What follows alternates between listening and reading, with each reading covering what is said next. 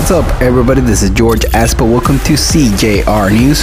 More than 50,000 Airbnb operate irregularly in Quintana Roo. According to the Secretary of Tourism, Quintana Roo, only 30,000 of these establishments have processed their operating license.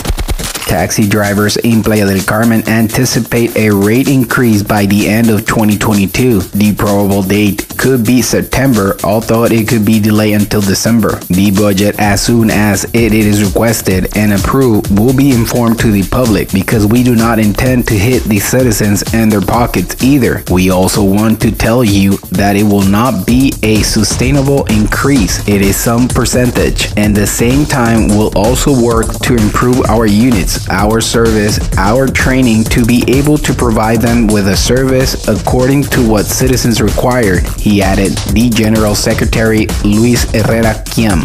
Mothers denounce a harassing teacher. There is a talk of 2 cases of harassment by a teacher, but presumably there are more victims. Authorities investigate the fact.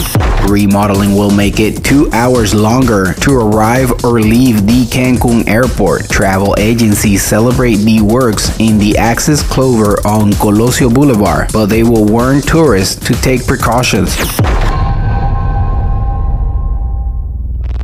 Thank you for listening, CJR News. This is George Espo. You can find me on YouTube at CJR News. Don't forget to subscribe to our podcast on Google, Spotify, and Apple. Thank you and goodbye.